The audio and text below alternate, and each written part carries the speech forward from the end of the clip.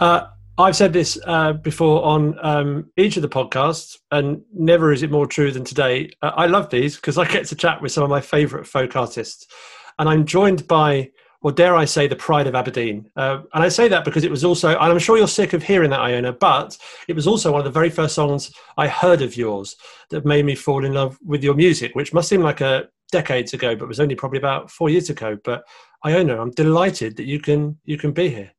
Oh, thank you so much for having me. I've been seeing online. I'm like, yeah, absolutely. Sounds great. Cool podcast. So cool. How many times have you been introduced as the pride of Aberdeen? Actually, not that many, which is quite funny. I felt like I was being a bit predictable then. No. I think it's because when I released that first little EP, I really hadn't toured that much. So like a lot of the like singing festivals and sing-arounds and kind of communities of practice didn't actually kind of listen to that EP or like know it existed, because I didn't really market it as much as like the things that have came before. So I think that like it was released, but no one really listened to it. So they don't actually. I feel like people haven't really heard that, which is totally fine by me because it's. I mean, when I listen to it now, I'm like, that sounds so juvenile on it. And which bits? What, the lyrics or your voice or what? Certainly not the lyrics, because those are ballads and they're timeless songs like Kieran Them Out and all that.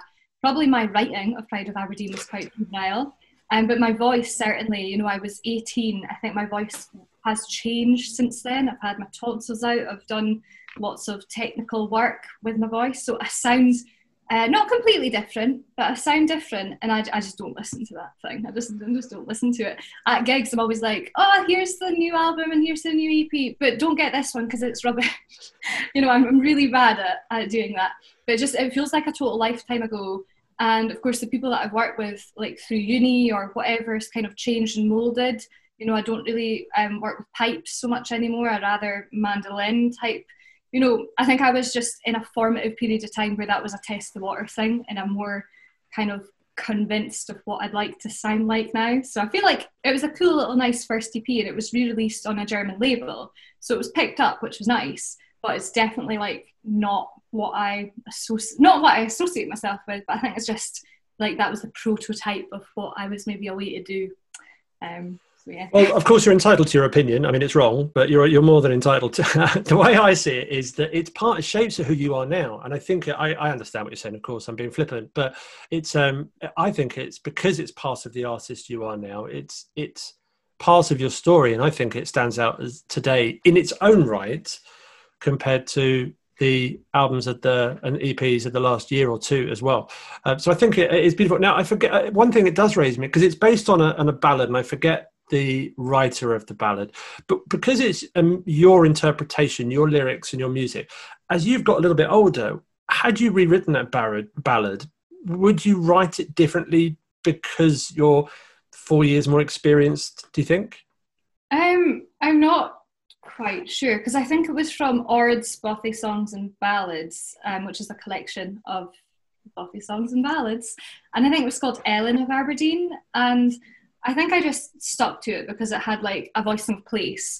And I think when I rewrote it with so many like floating lines and stock phrases that really, it was from the tradition, and I just put a little bit of me into it. But I think I would probably use less like typical lines now, to describe how she looked. You know what? I actually can't remember how this song goes. It's been so long. I will add it to the Behind the Folk playlist. So anyone wants to listen to it, of course, they can go to your Spotify, but I'll put it on there. But I haven't even done the proper introduction for you, which I was going to do. So I'm going to do it now.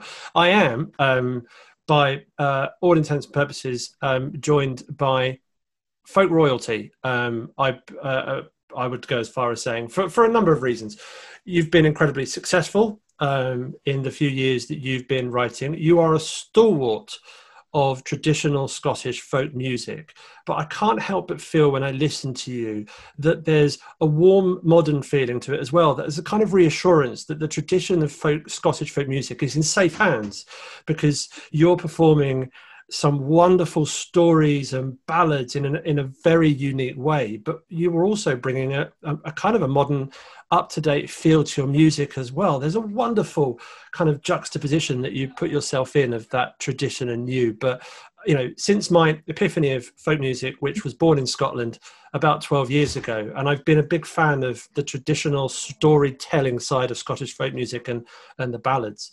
You have a wonderful, unique style. So that's why I feel I'm joined by folk royalty today.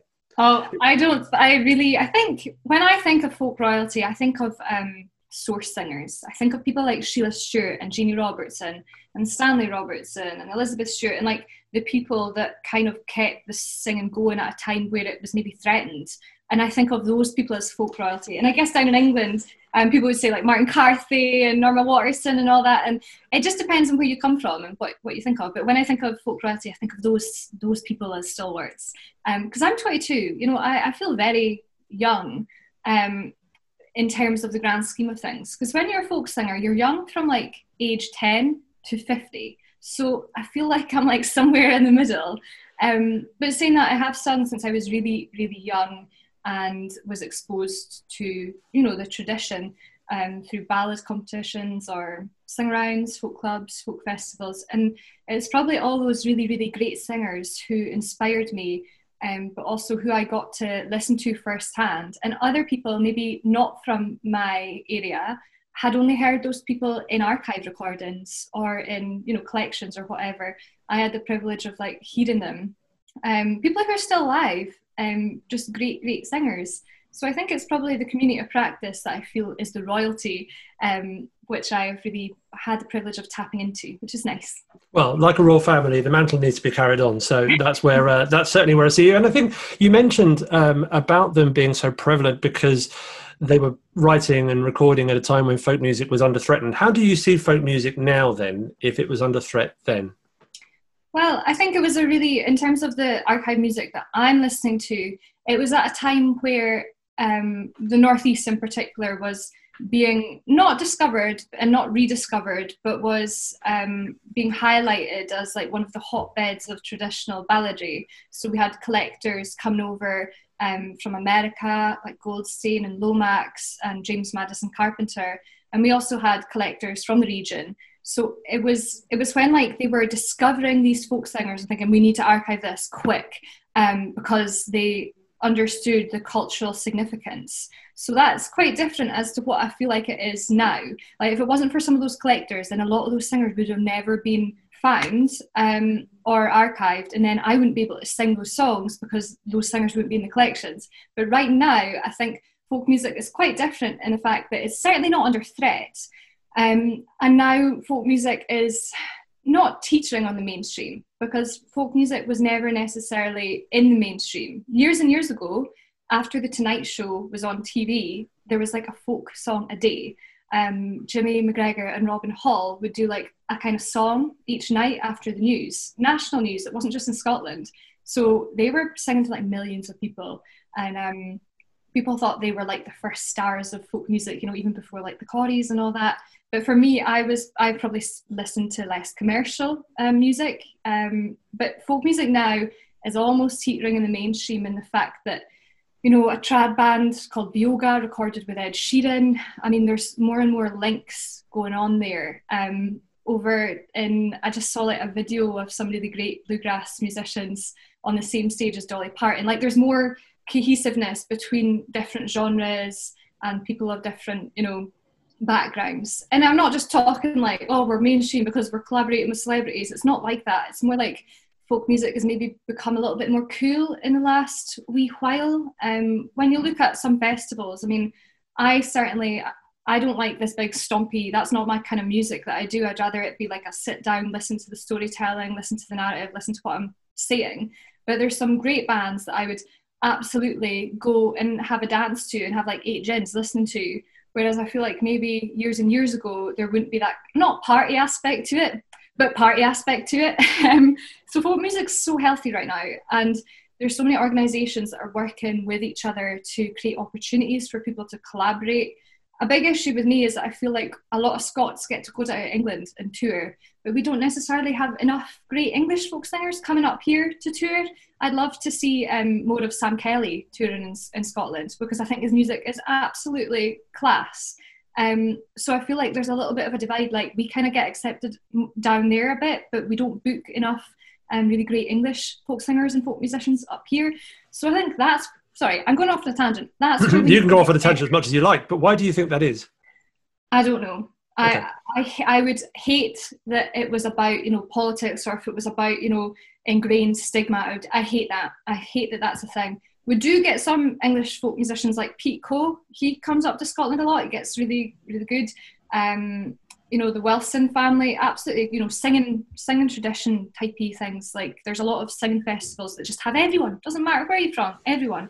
But in terms of the general touring circuit, I'd love to see more English folk musicians coming up. I mean, I was reading an article in the Living Tradition, and it was about a singer, a multi-instrumentalist and singer. She's great. She's called Georgia Lewis. And, she had all these accolades and awards and everything.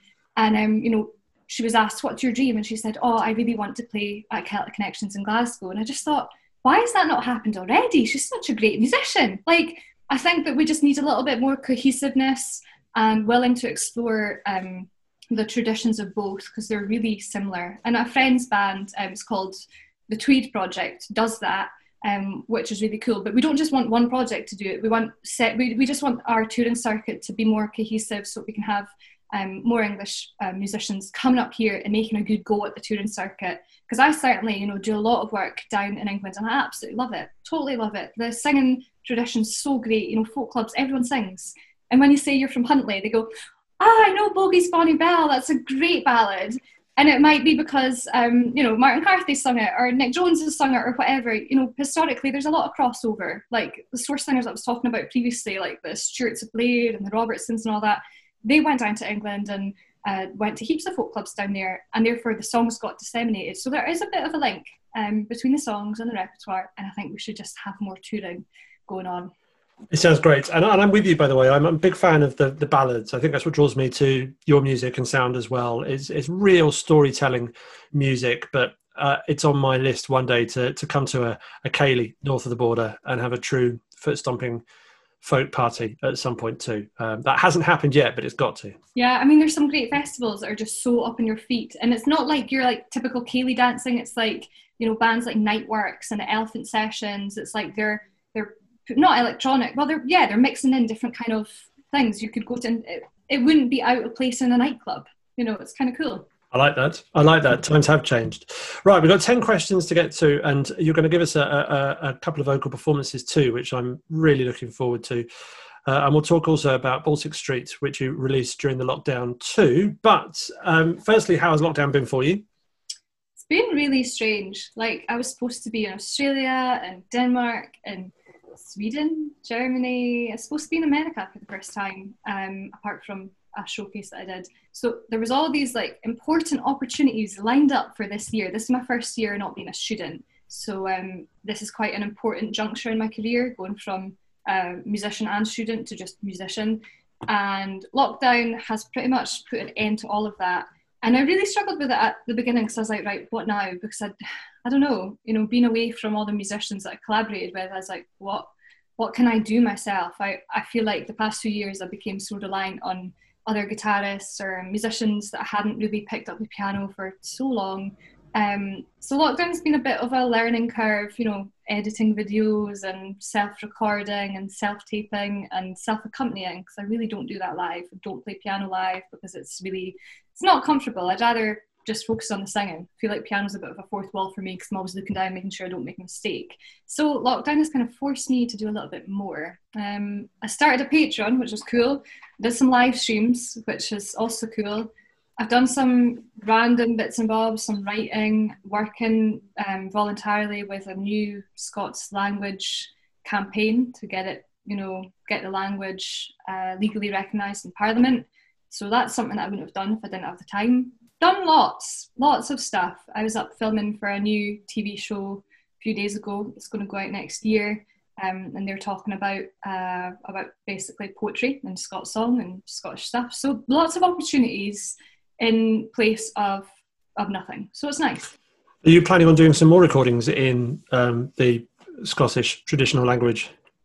Yeah, I was just thinking about this last night, because I was like, I really like country music, I really like bluegrass music, really like old time music, and ultimately I'd like to do more in English, which is similar to the Dark Town of Mind EP, But then I was thinking, you know, I know so well. It's not like I know so much about it, but I'm so consolidating what I have sung all my life that maybe I think I will do more in the Scots language because I think it's culturally important.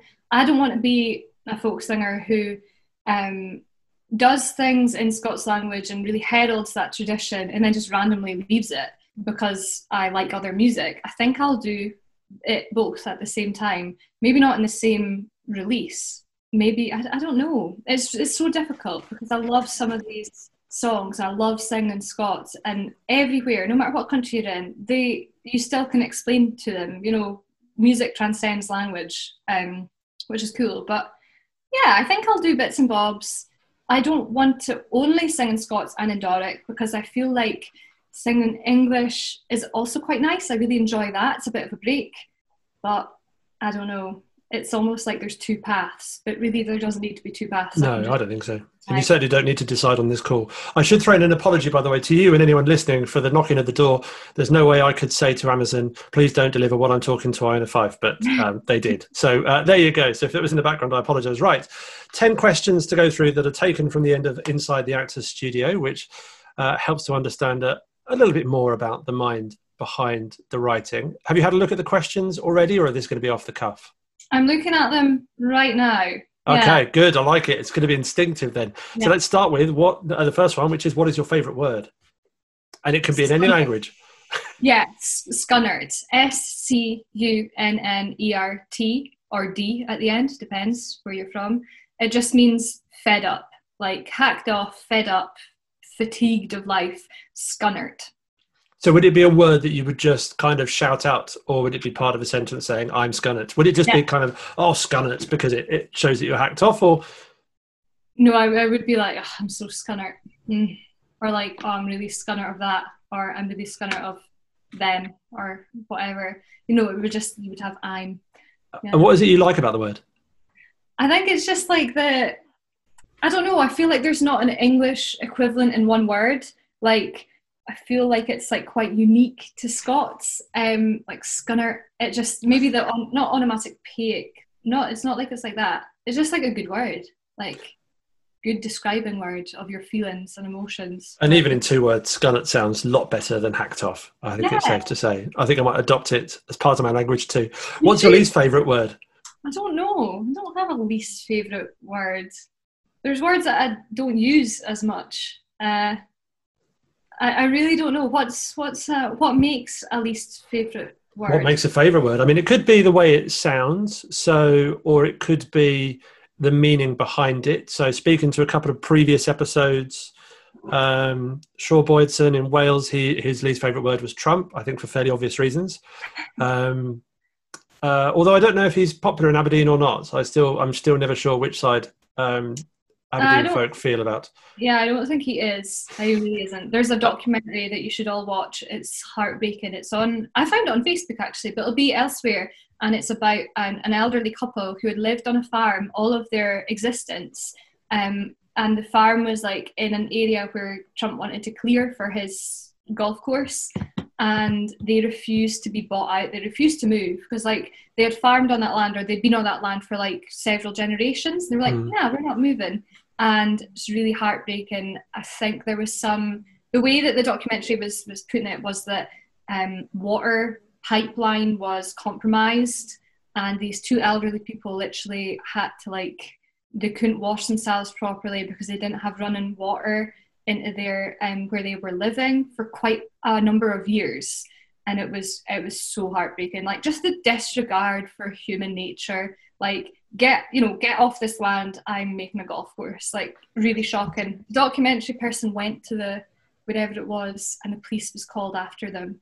You can see it online, but they have subtitles because the two elderly the couple, they're like talking in like broad Doric, so it had to be fully subtitled. It's just heartbreaking. So yeah, yes. I think a lot of people are not too happy in Aberdeen. Yeah, I don't know. I don't. And Finlay Napier, he chose the word creative because he didn't like it as a noun. He didn't mind it as a verb, but he didn't like being called a creative.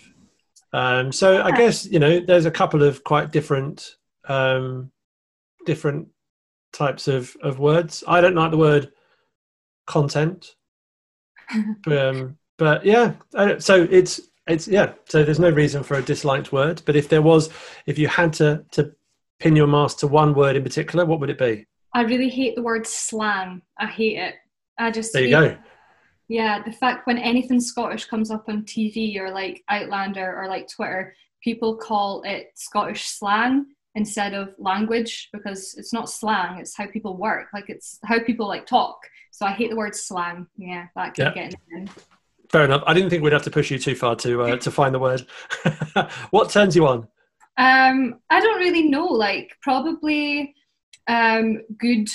good crack, good songs, good, just like an evening of, yeah, in terms of like, as a person, I feel really enthused and happy and just like at my most vibrant when like there's good music, good people, good, good drinks, good food. Like, we're, like not a flat party, but like, imagine if we're outside having some tunes, having a drink, having a barbecue, like that, in terms of like what, that would turn me on as like a person and make me feel really happy and like, yeah, make me thrive within that. And maybe it's just because it's been locked down and I have been yearning after that, like just like a good night of crack, drinking, tunes. So I think that's probably where I'm at right now. Right. If you asked me this like 4 months ago, I'd have been like, just sitting in my room watching Netflix, not having to leave, like being able to like just have a night off in my own room, in my own bed, in my own, like that would have been what I would have been yearning after and what would have made me happy and thrive. But now it's quite the opposite. So COVID aside, what when you're actually singing yourself, what position do you prefer to be on a stage in, like Celtic Connections when you perform there in a big theatre? Do you prefer a kind of a smaller folk club? Do you prefer, actually you love singing but you prefer to be in a recording studio? Where's your preference? Mm-hmm. I think it depends on the context that you're singing for. So like, I like intimate audiences where everyone sings and everyone, it's like very intimate. But in a context of like maybe launching an album, maybe getting it recorded, like I really like the kind of big room, nice sound, nice lighting, a show perhaps. But it depends where I'm coming from, because then I don't really like smoke and mirrors. I like it to be really intimate. So it just depends. But in terms of recording studios, I absolutely hate them. I just hate them. Recording my first album was just absolutely, I hated it. Like, I hated the minute I stepped into the recording studio until I got out of it. Whereas the EP Dark Turn of Mind, I did that in Graham Rory's flat in Glasgow. And it was just so much less stressful. Even though it was, the flat was turned into, effectively a vocal recording booth. It just felt different psychologically. I didn't feel that panic of, okay, let's get this done. I'm hemorrhaging money. Like, let's do this. It was more like chilled out. I'm in a nice, big, cold tenement flat. So yeah, hate recording studios. Why? I really like, why? Because I think that fear of like, get this right. This is where something's going to be made. You're creating, your output needs to be of a high standard, blah, blah, blah, blah, blah. Whereas maybe if you're recording in another location, there's not that like stress, even though there is. It's in my head, it's all psychological. But I really like the whole like round robin type things that happen at like some festivals where like we've got like 5 singers and you all sit in a line, you get a crack, and then one person stands up to sing, then the next person, and you change what you're going to sing based on the ballads and the songs that they've sung. But that only happens at like kind of really traddy, singy festivals. I do like a gig where it's like a typical, like there's a support and then there's a main, and I like that too. Really, it depends on context really, but categorically I hate recording studios. So it doesn't really matter how you dress the recording studio, how relaxed you make it. It's purely psychological then. So I couldn't do anything to recording studio to put you more at ease. I don't think so. I think it's just the whole psychological, this is a recording studio and I'm entering this place. Doesn't matter what studio, because like I was recording a few different ones and I just get the same anxious feeling. Whereas if I just go, we went up to Graham's flat and it was just so much, sit and chill out and then get this done. It's more, the recording studio, there's a time limit. You can't just be in it all day, and get things done. Whereas I guess like coming from it in like project manager mode, like if you're less stressed out about getting it done in a time and you've got maybe a little bit more leeway because it's in someone's makeshift flat and you're not like stressed about like, I need to get this done because I can't afford another like 3 days in here. You know, you're probably going to sing better because you're less stressed and you're less constricted around your vocal anatomy. So yeah, I think it's just that. Whereas if I was like Taylor Swift and I could just record for like weeks on end in any great studio that I wanted because, you know, money, I'd probably be more like, yeah, this is fun. Cool, let's do it. Let's just hang out, have a coffee. Yeah. So it definitely comes from a place of being an independent musician as well and knowing that they're so expensive. And yeah. What turns you off? The folk police, probably. Yeah, certainly. I mean, growing up, I was always like exposed to like really traditional singing, and I got a grasp on it, understood that that's kind of what they were looking for in the ballad competitions, like the rawest form of singing. And as I was probably moved to Glasgow, went to conservatoire, started working with instruments and music, I was so stressed about who I was pissing off or who I was upsetting or who was I upsetting? Why was I recording? It was for me. It wasn't for anyone else. I wasn't trying to like, you know, that's what I know now. But at the time, every decision, I was like, what will people think? What are they going to think? Not in a terms of marketing review way, in a terms of what's that tradition bearer going to think if they hear me singing this, if they hear me singing in this tone or with this instrument. But yeah, now I just don't really care. If you like it, you like it. If you don't, you don't. But I'm just going to make music that I like and I can defend, because if I make music with other people, the folk police in mind, then I've not made the decisions on my own volition. Whereas now I can be like, right, I made it, I defended it, I've done this for me. If you don't like it, you don't like it. So yeah, I don't like the folk police. I can't deal with it. That gives me the absolute stress. But then saying that, when I was really young, I think I was the folk police because I was conditioned into thinking that, you know, sing it unaccompanied, get it unaccompanied down first, then you can add whatever you want in, you know, blah, blah, blah. Like, I was not conditioned, but I was brought up with that very, very traditional singing style that everything else I thought, oh, that's really contemporary. But I've changed, you know, and now I'm really liberal, being like, anything goes. It's all good. So what changed you? Because you said yourself, you've only been a year out of university. So where did that kind of more liberal feeling towards folk music come from? When I probably went to university and we had a lot of lectures on, you know, experimentation, innovation versus tradition, and the fact that you can have both. But there was a huge learning curve being like, this is where folk music came from. And if we don't allow it to grow and ebb and flow and be part of this continuum, the carrying stream, then it's going to be stuck in one point of time. Whereas folk music is like continually changing. People are doing really cool things with it all the time. And those same people that are doing cool things with it can also apply it in a really traditional context. They can do both. So in my own mind, I was like, okay, well, if I can do this song unaccompanied and make a good job of it, then I can probably do that with a band as well and make a good job of it too. And if I know what I've changed and I know where I got the song and what the song's about and the context of it, and I know how to interpret it in both ways, then that's good. But before I didn't think of that. I just was more wanting to make it as trady as possible to make sure that I didn't upset anyone.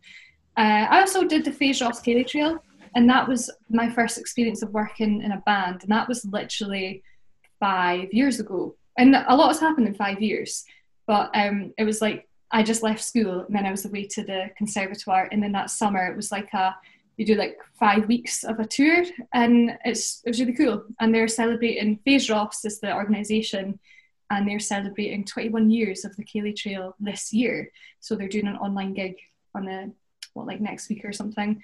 And all of the previous, you know, some of the previous Cayley Trail participants were asked to do a gig, aka make a video and send it in. So it's really cool. The Cayley Trail definitely allowed me to play with musicians who came from different parts of the tradition, and I realised that actually everyone didn't grow up within a tradition, and we're coming from different parts, so we should probably just chill out and innovate and do something cool. I understand all the points you make about the folk police, but at the same time, you know, a lot of your music has a very modern feel to it, which is, you know, wonderful stories from your own experiences and visions of the world, but you bring a lot of the traditions of Scottish folk music with you. So I would have thought even the folk police would applaud that, wouldn't they? Because without that being brought through, then the traditional folk music would be left in the past, and that'd be awful. Yeah, I don't know. I think maybe in like my repertoire, I do such traditional material that I'm in favour, hopefully with the folk police, whoever they are. Um, but yeah, there's always going to be people that are criticising you because to some I'm too traditional and to some I'm too modern. I'm like, well, I don't really know. Like, I can't please everyone, and that realization that you can't please everyone because they've all got different styles is like really, really nice. That you just accept that not everyone's going to be happy. But saying that, I really, really am still fond of the whole traditional thing because, well, when I say the traditional thing, I mean like unaccompanied ballad singing, because I think that if you can sing a song or sing a ballad unaccompanied and get it over and tell the story and really consolidate that interpretation, then you can start to maybe doing some cool things with it, whether that be, you know, adding a few instruments or even maybe do electronic music with it. I don't tend to do electronic music because I don't know how to work a computer, but other people have, and that's cool.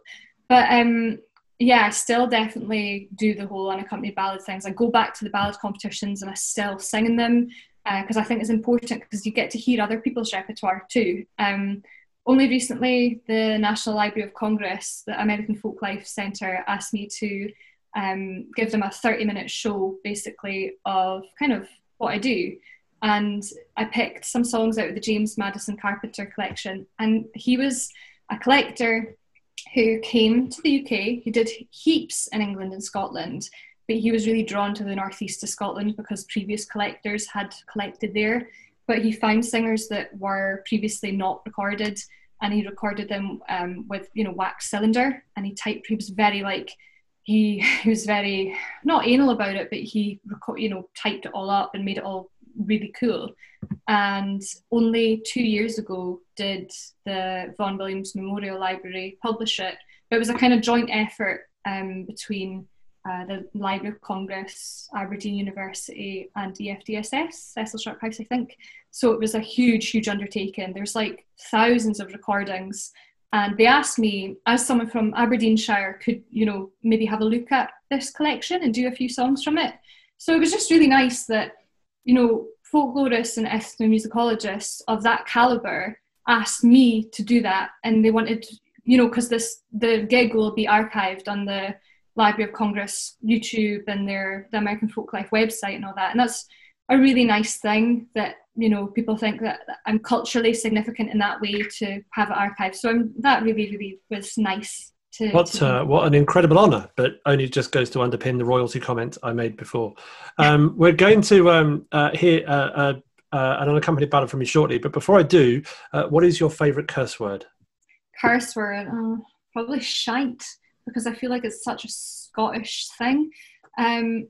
Definitely been adopted amongst the English lexicon as well, I'd say. Yeah, I feel like actually one of my friends was involved in a TV show about Scots language and Scottish swearing, and like basically how, you know, it's literally on BBC iPlayer. It's very intriguing, and they were investigating the relationship between Scots and swearing, and it's really, really interesting. But I feel like we use swear words quite affectionately. You know, you might have really annoyed someone if they're going to use a swear word not affectionately, but I feel like a lot of Scots use it to describe someone with affection, which is very, very odd. And like in other traditions and cultures and countries, they don't quite get that when we're doing it. But yeah, certainly. I love the notion of someone calling me a fuckwit and doing it in an affectionate way. I don't know why it sounds it sounds very, yeah, I like it. Now I know when that happens, should it happen, that it's a term of endearment. Depends where you're at. Depends what country you're in. But yeah, no, I think that's a good one. But yeah, swearing in Scotland, it's been researched quite a lot. I'm going to look that on the BBC iPlayer. I did mention it in your last answer, but I love the idea of when you mentioned the folk police. I have this notion of a group of people sat around a room, you know, the folk mafia, kind of discussing who's on their metaphorical hit list, which I'm sure you're not on. So for the first time, we are going to have an unaccompanied ballad from you. Which is brilliant. I'm quite excited by this. So can you tell us a bit about which ballad you're going to sing, or which song you're going to sing, and why? or a bit about it. Yeah, okay. I think I'll do this one. This is called Captain Carr, or Eden of Gordon, and it is about. I do know what it's about. It's real. This is like based on real life. Adam Gordon, Eden Gordon, got like his second, sidekick to go and burn down the Corgarth Castle, Towie House. And it was like a clan thing in the northeast of Scotland. The Gordons pretty much just pillaged everywhere. Like they were the family in power, and they were quite like close knit with the royal court. And basically they go to siege Corgarth Castle, or House of Towie, and burn it down with heaps and heaps of people inside. So it's a bit brutal. But the reason is Eden of Gordon was the guy that gave the orders, and then it was this guy Carr who went in and actually did the burning down. So a lot of versions call it Captain Carr because he was the actual person that did the burning. But it's quite sad.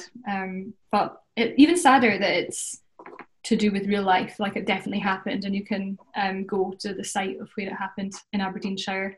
And it's one of those child ballads. And it was also recorded in Francis Gumer's English ballads. And his collection is not English ballads. Most of them are Scottish ballads, but I don't know who he was trying to please. But it's very difficult because a lot of these ballads books or these collections are incredibly misleading. What do you mean by child ballad? Child ballad is Francis James Child was a scholar in Harvard, Massachusetts, and he was like his father was a sailmaker. He wasn't expected to do quite well, but he had an aptitude, and he became like the first professor of English at Harvard, I think. Yeah. But he never left. He was like an armchair scholar, and he got heaps and heaps of people throughout the whole world to like send him manuscripts of ballads and stuff. And he published quite a pioneering collection called Francis James Child's English and Scottish popular ballads. There was 305 of them, and 91 out of 305 was from Aberdeenshire alone. So in that region alone, 91 of them came. And his collection was like the exacting standards to which other folklore works was always like marked off of. He didn't really deal with tunes. He just had the text. So then there was another scholar called Bertrand H. Bronson who did the tune side later on.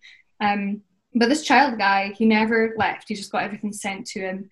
And I just think it's crazy how 91 of them alone was from one region of Scotland. That is extraordinary. That is extraordinary. Really crazy. So it consolidated Aberdeenshire as like being the ballad heartland of the English-speaking world. And several different scholars have kind of proved that. Not many scholars have managed to disprove that, although I'm sure they've tried. But that's kind of the crack. So growing up in Aberdeenshire is incredibly important to me. And I didn't quite realise it until I started getting into the academic side of these songs. That I realised how important it was to come from there. I just thought that everywhere was like that and that everywhere had as many ballads. But no. So I'll do Eden Gordon. I really hope I remember this. I haven't sung it in a while, but it's a good one. Thank you very much. Yeah. It fell about the Martinmas time, when the winds blew shrill and cold. Cried Eden o' Gordon to his men, we mun draw to some hold. Oh, it's hard, cried his merry men, oh, it's hard shall we gang to. It's to Towie's house that we mun ride to see the fair lady. She thought it was her own dear lord that she saw riding hame. But it was the traitor Eden o' Gordon that had nae sin or shame. Come down, Lady Campbell, he said, gie up your house to me. Or else this nicht I swear I'll burn ye in your bairnies free. I winna gie up, the lady cried, for Laird nor yet for loon. nor yet for any rank robber that comes frae Auchendown. The lady frae the battlements to a bullet she let flee, but it missed its mark wi' Gordon, for it scarcely graced his knee. Lady Campbell, the Gordon cried, that shot will cost you dear, and he has caught his ain jock to bring the faggots near. I winna gie up you false Gordon, I winna gie up to thee, I winna forsake my ain dear Lord, that is sae far frae me. Then up in spak her youngest son sat on the nearest knee. Oh, open the door aye, and let me out, for the reek is choking me. I would gie up my guard, she cried, my cellar and my fee, for at the last o' the whistling wind to blow this reek frae me. Then up in spak her daughter dear, she was baith jimp and small. Oh, row me in the pair of sheets, and throw me o'er the wall. They out her in the pair of sheets, and threw her o'er the wall. But on the pint o' the Gordon sword, she got a deadly fall. Then Gordon turned her and oh, her face was white. I might hae spared that bonny face to be some man's delight. Oh, pity on yon fair castle that was bigot wi' stain and lime, and wait for Lady Campbell hersel burn through your bairnies nine. Oh, 30 o' them were merry twice, and 3 o' them were bairns, and 3 o' them were little maidens that near lay in young men's arms. Yeah, Eden of Gordon. That is why I love Scottish folk music. It's a story in just the way that the Scottish ancestors have wrote the ballads and wrote those stories down and sung in such a purely kind of pure fashion and a wonderful voice here in 2020. So thank you for that, Iona. That was truly wonderful. A few more questions to get through. Can I trouble you for another ballad before we draw a line under this at the end? Yeah, sure, of course. Yeah. Yes, right. Okay, a few more to get through them. What profession other than your own would you like to attempt? Yeah, when I was around 15, I mean, I was always told, you know, it's hard to be a musician. You should probably get like a fallback kind of job, blah, blah, blah, blah, blah. Get a proper job. Yeah, and that was by my own family. So I was always a bit like, always so busy with music all the time, like going to folk clubs, being booked at folk clubs by the time I was like 15. But then I never really realised that I could do it. So I stuck in at school. Like I really worked hard at school. You know, I come from, you know, a single parent household. We grew up in a council estate. Like it wasn't like an easy upbringing, just me and my mum. And I think that I had that kind of working class itch of I kind of want to get out of this town. I want to move to the city. I was the first on my dad's side to like go to university. So I really wanted to, I just wanted out, you know, and that really spurred me to work hard. So at school, you know, I did history, you know, modern studies, English. It was always kind of like stuff that interested me. Like I wasn't going to put myself through physics or stuff that I didn't like. I just wanted to do things that I liked. But when I was 15, I really wanted to go into politics, like really did. It was just when 16-year-olds were allowed to vote in the Scottish independence referendum, I became very engaged with politics. I just wanted to do that. I don't know what function I would have been if I went into politics, if I went to uni and studied it, if I would have been like a lobbyist or if I would have sought to be, you know, an actual elected representative. I don't know. But I know that I knew that I kind of wanted to do that. That was an option. But then at 16, I realised that, oh, there's a degree. You can do folk music at uni. You can do a degree in traditional music, Scottish singing. I was like, what? No way. So I applied and I got in. And not, there was a lot of people who didn't get in. They only took so many per year. And I thought, well, I really shouldn't give up this opportunity. So I just went. But I feel like as a musician, you can have a nice bit of both. Like, it's not, especially as a folk musician as well. I mean, there's been things that I've managed to get involved in politics. I've been involved with the union. I'm on the Musicians Union Regional Committee of Scotland and Northern Ireland, and they gave me the opportunity to lodge a motion at the Scottish Trade Union Congress last year. So that's cool. And then this new thing called Ur Vice, which means our voice in English, is basically a cause group or a campaign group who wants to have the Scots language recognised in Parliament with a Scots Language Act, which means that it will be registered as a real language. So like Gaelic is a real language, Welsh is a real language. When you said this earlier on, I was shocked to think that it wasn't already. Yeah, so yes, it's because there is already people. So in Scotland, there is English, Scots and Gaelic. And Gaelic is very, people speak it in the West Coast as well as in Glasgow and the Highlands, and it's traditionally more West, whereas Scots is traditionally more like the borders speak it, the up Fife, Angus, Aberdeenshire, Orkney, Shetland. It's more of a Germanic language.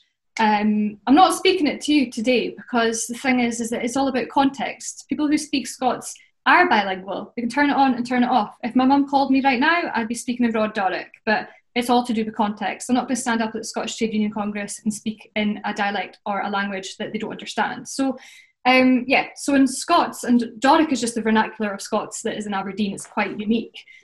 Scots is not recognised as a language, whereas English and Gaelic is. And Gaelic had something called the Gaelic Language Act in 2005. And that was when the Parliament recognised it as a real legal language. And that opened doors to funding. It really opened doors for the language to thrive. And right now, Scots still doesn't have a language act. And I think it's really sad because people work in the Scots field. Last year, we had something called the Scots Language Awards, where people from all over Scotland and several different industries came together and celebrated the language. It was so cool. And, I got gifted Harry Potter in Scots. So you can read the whole Harry Potter in Scots. It's really, really brilliant. You can get Peppa Pig in Scots. You can get the Gruffalo in Scots. And not only can you get the Gruffalo in Scots, but you can get it in almost every regional dialect of Scots. So you can get the Shetland Gruffalo, the Orkney Gruffalo, the Doric Gruffalo. It's like a huge industry, and it probably, in terms of publishing and music too, people sing, Scots song, whatever. It's a huge industry, yet it's not recognised as a language. And so this organisation I'm involved with, Ur Vice, I'm their interim communications officer.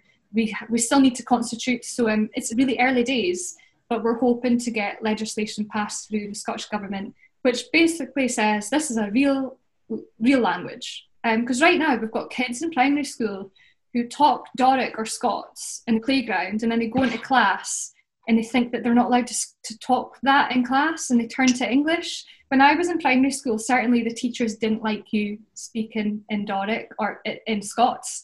There was still a bit of a, not sure about that. When my dad was in primary school, if you spoke a Doric or Scots word in primary school, you'd get the belt. You'd get not capital punishment. You just get punished, physical abuse for talking in that way. So we want this Language Act to show young kids to be proud of their identity and proud of their language, as opposed to be shying away from it. Because I think that's really sad. Because if you're born in a household that speaks Scots and Doric or whatnot, you should just be able to speak that and not be worried about who you're talking to. Because certainly Scots and Doric, especially Doric, is historically known as the farming type working class speak, but it shouldn't be. The more and more people that are in big good jobs who are speaking Scots in the job, that's great. I mean, we've got politicians who are in Westminster and they take their oath in Scots. So if you're allowed to take your oath in Scots, And why is it not a real language? Yeah, that makes no sense whatsoever. It's mad. So that's effectively how I've been able to be involved in the loosest sense in politics, but still be a musician. But yeah, I don't know if my life. I'm sure it will pass through. I'd be very surprised if it doesn't. But I hope it's passed through soon. But well done for playing your part in helping that to inevitably happen. What profession would you not like to do? Anything in an office 9 to 5. Like, you're just not out for it. Call centre specifically, I suspect, would be even. Yeah, totally. It would. I don't know, because at the beginning of the lockdown, our industry, you know, we're still not back at work properly. There's a lot of people who just don't understand culture. They don't understand musicians. They were saying, oh, but you should just get a job. You should just retrain. You should just get a job in the supermarket. Well, thing is, see if you've been to conservatoire for 4 years, you've trained in music, you're in huge debt to be a music, you know, or whatnot. You've spent years and years making an album and you tour it and you're successful. And then this happens. I'm not just going to throw it all away and become I'm not going to do that. And I think that's totally fine. It's not snobbish. It's just I want to work in the profession that I chose to work in. I don't think I could do a job where I'm on my feet all the time. I think I'd die, but that's only because I had knee surgery and I don't, like, my bones are all, I'm bendy and things dislocate, so that wouldn't be good.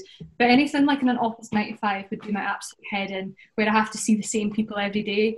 I just, couldn't do it. Saying that, I think that I could probably work in like marketing or communications. Like, I think I could do that. Like, there's a lot of crossover between promoting your music and then maybe marketing a brand or marketing like a product. I definitely think that if everything goes to pot, then maybe I could work as like a social media, brandy, marketee type human. Depends what for. Not as long as you're not in the same office with the same people. No, I'd work from home. Like, not in the office. No, I would don't enjoy that. Like, I would like to work in like trad arts admin, you know, like culture admin, where you're organising things, you know, event management. Probably not. I don't know.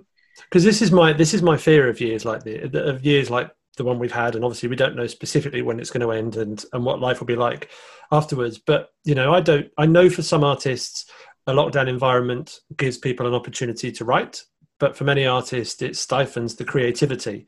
Where do you sit on that? Because I fear that we're going to end up with less artists or you know, less new work the longer this goes on. And as a fan, that's quite worrying. As an artist, it must be more so. But does a lockdown hinder or help your creativity?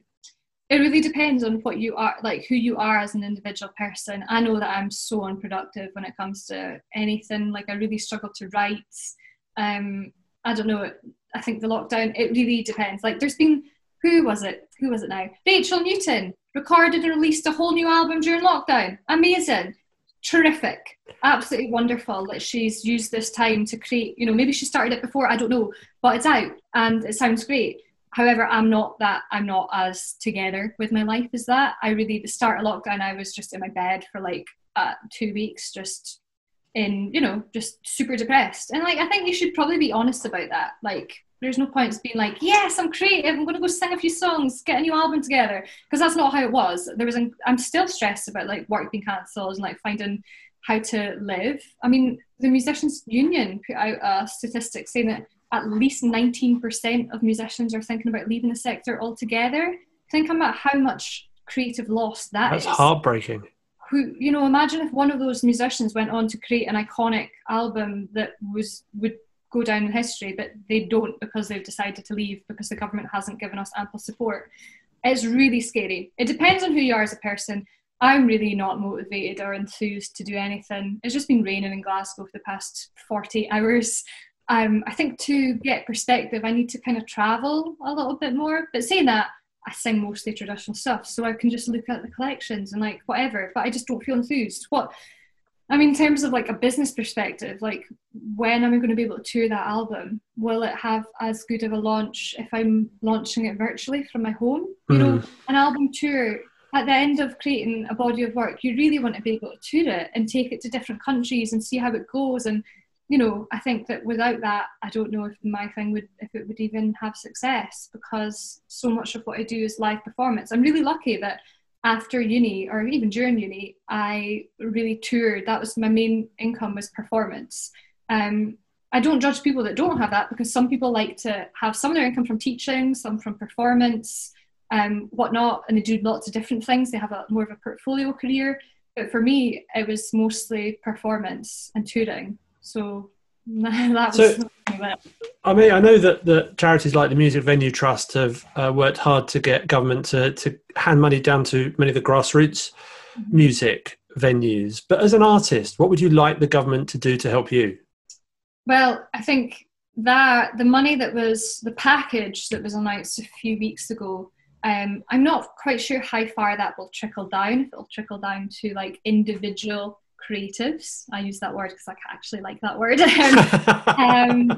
Take it up with Finley. However, it might help the venues. That's cool. But when they described it in a press release as helping the crown jewels, I thought, great. So the Royal Albert Hall will get something. The big theatres will get something. But what about the small grassroots venue? But because it has been devolved, which is good, it means that Scottish Government can decide what it does with it, which is terrific. And Culture Secretary Fiona Hislop announced that it would be going to grassroots venues. So that's great. I have full confidence in the Scottish Government that it will help people. And they already, Creative Scotland had like a bridging bursary thing where individuals could apply, and that was rolled out March, maybe April at the latest. Really good, really quick response from Creative Scotland. And then I think that was emulated in the other arts councils. But I got more from Creative Scotland than I have from the UK government since lockdown began. So I don't know. It depends, because you don't want it just to go to like the big players. You want it to go to the small places too. But yeah, I think it's that's fair enough. I mean, I have absolute faith in the UK government to completely ignore the grassroots music venues. Yeah. So I'm sure they won't let me down in that one. Right, a couple of questions I've missed from this list. So we're going to have to do 2 questions and a quick fire answer, if I may. What sound or noise do you love? Okay. This isn't quick. I'm so sorry. Myself, Aidan Moody and Charlie Gray tour a lot together in the car, and we're always like listening to podcasts or like viral YouTube videos. And we found this video called The Noise, and it was this like guy, I think from America, and he was displaying what he can do with his vocal cords. And people are, it goes like this. People think that this is like a telephone ringing, but I just like to call it the noise. And it's like this horrible high piercing noise that they can do, and it's like, yeah, it's like that, but really loud. And I just love it because I can almost do it. Depends how I am, but it just like annoys everyone else. So I love that noise. I love the fact that you love it, knowing that it annoys everyone else as well. What sound or noise do you hate? Some music. Go on. No, I don't. So if you could banish something to Room 101 musically, what would it be? Dubstep, like right. That's getting the absolute bin. I used to, I like most music, musical theatre, like a bit classical, tiny bit classical. I like, Your words said you like classical, but your face didn't. Yeah, no, little bits, in very, very small bits. I like country, I like most things, punk, pop punk, classic rock, bit of metal, but dubstep can absolutely, unequivocally get in the bin. That I don't like the noise. Look, fair enough. Which leads us with our final question before we have a second performance from you. If heaven exists, what would you like to hear God say when you arrive at the pearly gates? That was a good ballad. You can come in. Oh, so have you got to stand there and perform before the gates are opened? Yeah, something like like Halloween when you go and do your party trick, and then they give you sweets, and then that's it. Something like that. Like if you can do a good version of Tamlin, you're into heaven. Okay, there you go. You just better hope God isn't part of the folk police then. Yeah. Oh. Who knows? A second ballad from you, if we will, please. What are you going to go for this time? Yeah. I think because this is at the top of my head. I was meaning to say the last ballad really has a bit of brutality towards women in it. And that seems to be a huge, huge theme in the Scottish ballad canon, is that a lot of women are, there's some ballads where women are heroes in it and they're like the yes, power, but a lot of the ballads, they're kind of the person who's being, you know, cheated on or killed, or, you know, it's really, brutality towards women is really prevalent in ballads. Is that because ballads were traditionally, and I'm not saying they're wrong, this question may well come out wrong and I don't mean it to, but because women were telling the stories more than men, so they wanted these stories to be told, or is it, you know, also just a sign of the times as well? I think it's certainly a sign of I'm the trying to time. find, I mean, it sounds like I'm trying to find an excuse for it. I'm not. I'm generally trying to understand the root of it.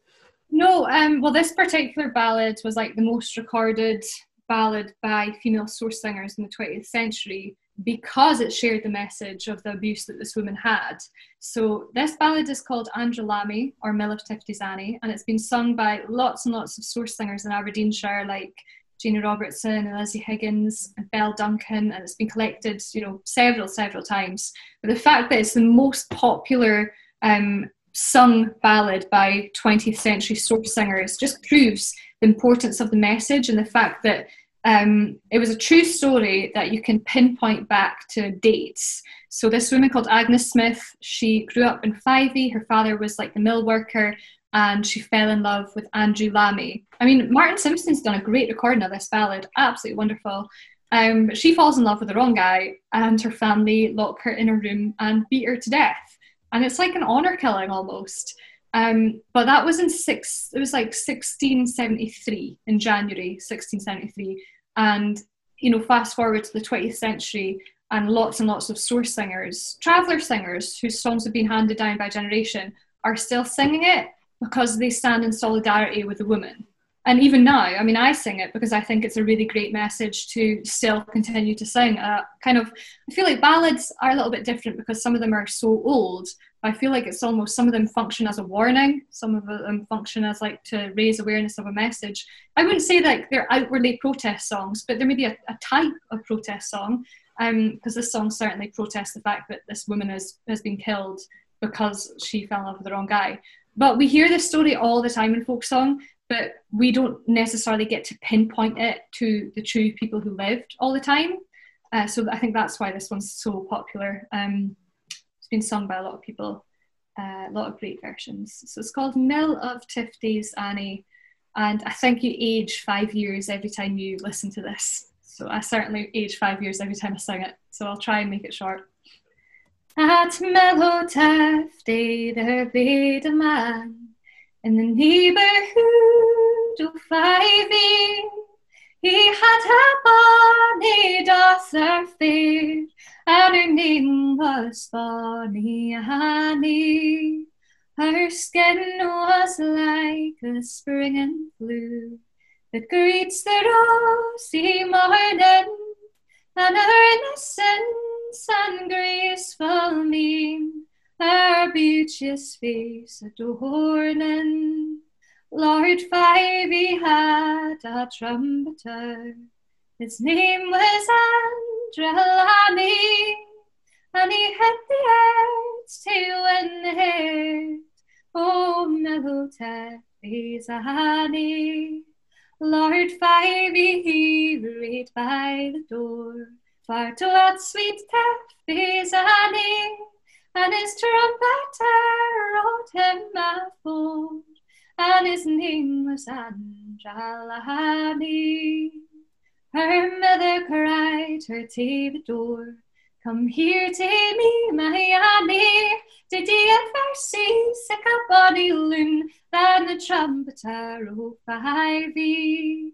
Nathan, she said, that science said 'twas a lass for bonny Annie, for she durst not on that her hair 'twas won by the trumpeter o' Fyvie.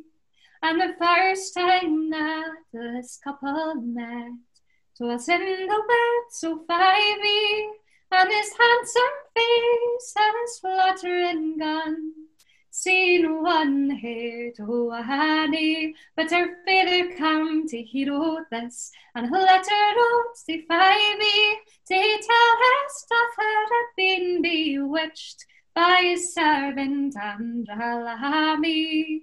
When Fivey had the letter read, he called for Angela me. Pray tell me, fair as ye think, say mellow taffy's a honey. In wicked airs I've played nae pair, nor thought the injured on it, for it's honest love that's on the hill. Oh, mellow taffy's a honey. But to Edinburgh he was sent, to broke his tie wi' honey, for the thought that she would soon forget her love for Angela me. And the first time that Lord Fyvie passed, he caught a sight o' honey, saying if he'd come o' higher kin, I would make you my lady. Says she, your lands are far and wide, and they are wondrous bonny, but I would not leave my dear lad for all the lands o' Fyvie. Then her father bet her wondrous sore, and also did her mother. Her sisters also took their score, but we beat her breather, for her breather bet her wondrous sore. We cruel strokes and money, and he's broke her back across a stain, all for loving Angela me. Oh, mother, mother, mark my bed, and lay my face to Fyvie, for it's there I'll lie, and it's there I'll die, all for loving Angela me. New people here, be far and near, they pity Taffy's honey, but I died for love in one pillar, for loving Angela me. Wow, sorry, dramatic pause while I took myself off mute for that one, in case a child walked in mid-song or something. That was beautiful. How do you find when you're performing in this, and you don't get that applause at the end, that response that from an audience, apart from a solitary clap in this case? Yeah, I think it's really difficult because the first time I did a live stream, I was like, oh, this feels so weird. But I think the more you accept it, that it's going to be weird, that this is what you kind of have to do right now, the more you make peace with it. But you certainly yearn for a public live gig. And I think I'm going to Germany, or I should be going to Germany in a week's time to do a show outside, 2 shows outside. And I'm really looking forward to that, because pretty much every other bit of work this year has been cancelled. This is my first gig since March.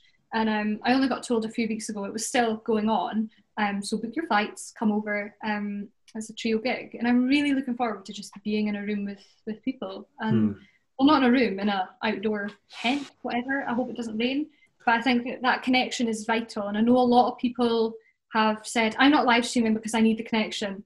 But when it's like basically pay rent or not, I would rather kind of do a live stream and make it as connected as possible by commenting on, doing the comments and like doing Q&As throughout the stream. And actually you're probably connecting more with the audience because you're looking at what they're saying all the time. Whereas in ways, whereas in a gig, there's not that kind of Q&A. We have a bit of crack on the live streams. Like I think there was one live stream where like I was talking about butt rays, and we had like a 20-minute just like back and forth about this delicacy called butt rays from Aberdeen. And I think, what, at the end of the day, I'm just making the most of what I can have. And I understand if other artists are completely in aversion to that, that's fine. That's you. This is me. I'm happy doing live streams because it kind of, it gets me some income. But also I enjoy it. Like, it's not that I dread it. I actually enjoy doing it. It gives me something to get out of bed for. So yeah, nice. Tell me more about the delicacy. Yes, so butt rays are like, it's so difficult to describe. People call them rowies or butt rays, and you only get them in the northeast of Scotland. However, the Scottish Kitchen at King's Cross in London gets them daily on a train from Aberdeen.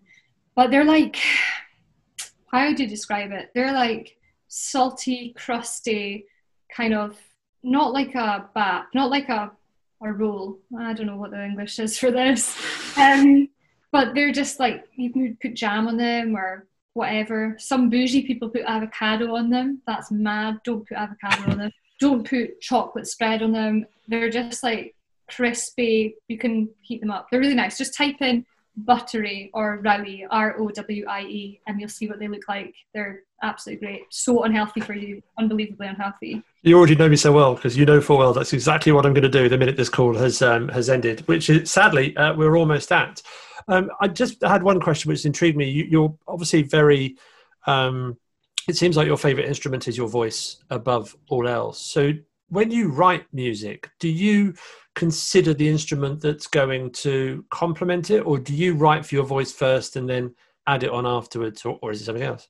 Yeah, well, I studied piano as well. So I have like grade 6 piano, grade 7 piano actually. And then I studied piano at uni. So when I try to write, I will write and do the chords on piano, and then I'll try and give the chords to like guitarists. So we're not just, you know, when we're arranging, it's not just me singing at them. They can like see the chord chart and be like, oh, well, we can maybe change this and change that. So they've got something to work with. So when I write, I use piano. But it depends on if it's a ballad or if it's like a kind of contemporary folk song. It really depends. But yeah, piano's great to play on. So I really, really enjoy it. Fair enough. Baltic Street's your most recent release that happened just before the lockdown. Is that because it was preceding a forthcoming album that we haven't yet listened to, or was that just a song that you had recorded and thought, now's a good time? Mm-hmm. Yeah, last year I recorded Bonnie Lass of Fyvie and Baltic Street at the same time, just so that I could release them in 2020, because I didn't tour for December, January and most of February because of knee surgery. So I thought, well, if I release some music, then, you know, I'm not doing nothing. So I released it and it was fine, but I was in the middle of Flitting Flats. I totally forgot that it was even coming out. So I didn't put it forward as much as I should have. But there's always that fear of, like, you know, a few years ago I got my tonsils out and I couldn't sing for a few months. Well, 1 and a bit months. I took on work that I shouldn't have and I really damaged my voice. But there's always that fear of like remaining relevant. But also I don't want to churn out stuff all the time. Like I want what I do to be meaningful. I mean, there's some people who manage to do like an album a year. I'm like, I don't know if I've got as much to say. I don't have enough in my brain to like do an album a year. So I'd rather just wait and like kind of see where I'm going as a person and as an artist, rather than be like album, year. Like for me, that's not helpful. So I am quite happy just to sit on whatever I'm sitting. I don't have anything that I'm sitting on. I just have nothing that I've done apart from live streams. So I'm trying to write right now. Well, thank you. I mean, you've released quite a bit of material in the few years that you've been recording anyway. So hopefully it won't be too long before we hear some more from you. Anyone listening wants to find out a bit more about you, where should they go? Google. No, I'm joking. Yeah, of course. True. Probably my website, although I really don't update that enough. So like my Facebook, my Twitter, my Instagram, like I'm on those daily speaking rubbish. So yeah, probably social media. And your Patreon as well, of course. Yeah, and Patreon, which is well cool. So yeah, or you could just use Google, because apparently everything about me is on Google, so you can just do that. I hate Google. So you know what? Just one last thing. I think I grew up with social media, so you can probably see my development as a human and as an artist from when I'm like 12 onwards. It's really scary, but also enlightening. So yeah, there you go. Yeah, imagine what that's going to be like then when you add another 20, 30 years on top of that as well. It'll all be there. I'll look back and be like, oh, there, next frown lines. After COVID. It's been a genuine pleasure and a privilege to have this time with you, Iona. Thank you so much for agreeing to do this, and for your beautiful singing and for your many stories too. It's been a delight. Well, thanks so much for having me. It's been lovely. Iona Fyfe, thank you very much.